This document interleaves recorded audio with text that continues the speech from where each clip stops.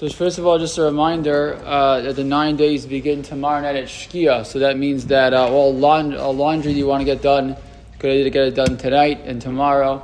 You have more clean laundry you've seen in your whole life tonight and tomorrow. And anything you have, things that are very pressed that haven't been worn, so you should wear them. Try to wear them for a few minutes tonight or tomorrow during the day, so you can wear them during the 9 days. But I wanted to talk differently tonight about a different question that comes up also a lot during this time period. The Shulchan Aruch writes in Siman Tov Kuf Nun Aleph Sif Yud Ches Tzarich Lizar Mi Yud Zayin B'Tammuz Ad Tisha B'Av. Person should be careful from Shavasar B'Tammuz to Tisha B'Av Shlo Leilech Yechidi.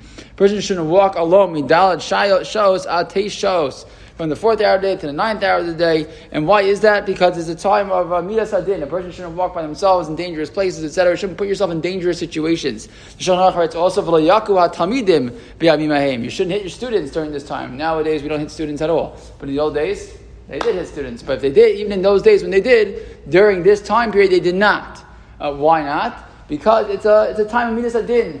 Bad things happen during a certain time of year, so then we pay attention and we keep ourselves a little extra careful. The Nitei Gavriel was a sefer written by Gavriel Sinner. Nitei Gavriel has on every topic in Shulchan Aruch, but he has a whole section, two svarim on the Bein HaMetzarim, and he quotes a number of Achronim who write that a person should be careful not to travel or go to places that are sort of more dangerous during this time period, in particular during the 9 days. So, for example, to go, certain things that we do that maybe are a little extra risky that we do on vacation or for fun. During the 9 days, better to do the safer thing, right? Choose the safer option. Don't do things like, he quotes, like going to swim in rivers, whitewater rafting, things that we do that are, a little bit risky, but are typically they're permissible to do. During the 9 days, should stay away from certain things like that.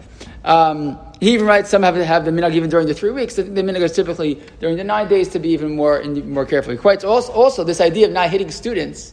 So he says from there you see a kal vachomer. You're not supposed to hit students during that time. You're not supposed to do hakah, hitting people. So he says if a person has a choice, they need to have a surgery, and if a choice to have the surgery during the 9 days or to have the surgery afterwards. Again, if it's medically necessary during the 9 days, of course you do it. But if it's not, it's an elective surgery, or it can be done, now or a little bit later. Better also not to have a surgery during the 9 days. Don't do so. Better to push it off. Shlomo Zalman Auerbach also would strongly advise his talmidim against traveling, in particular, getting on an airplane during the 9 days. It was something that he recommended people not do. He argued that even though air travel is pretty normal today, but how do you know that air travel is, even though it's normal, it's not totally normal to people? What happens when you land in Eretz Yisrael or land anywhere? Even today, what do people do? Certainly land in Eretz Yisrael. What do people do? They still do it. Right? We were just on the plane, we landed in Israel, everyone claps. And they did it they did it in both directions, right? People still feel, it's a little nervous, right? Many people bench gomel still after flying in an airplane. So it's still something that's a little risky, and therefore he writes that during the 9 days, if a person can avoid it, better not to. A person has a business trip, they have no choice, they have to, some kind of Torah mitzvah. Okay, so that's typically the post-Gemara Mikol. But again, try if we can to be a little more careful. One major exception to the rule, Shlomo Zalman said, was a person flying to Eretz Yisrael. A person wants to fly to Eretz Yisrael, he said, even on Tisha B'Av.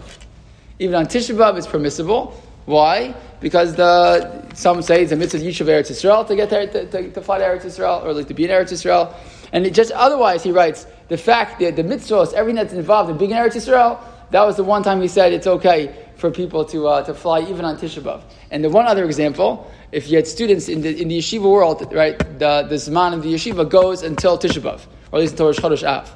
So yeshivas would let out on Rosh Chodesh Av. So you let out on Rosh Chodesh Av, if all the Talmidim and yeshivas in Israel, they have to fly home. So someone said, they asked Shlomo Zalman, should we fly home early, so we don't have to fly on the 9 days? He said no. Right, because it misses Talmud Torah, but so you see there's wiggle room here. It's an idea in general. Be a little more careful. You have opportunity, you have a choice. Choose the safer option during the 9 days. But otherwise, yes, it's a good idea to stay away from these more dangerous activities during this time period, because again, it is a time where the Midas Adin is in the world.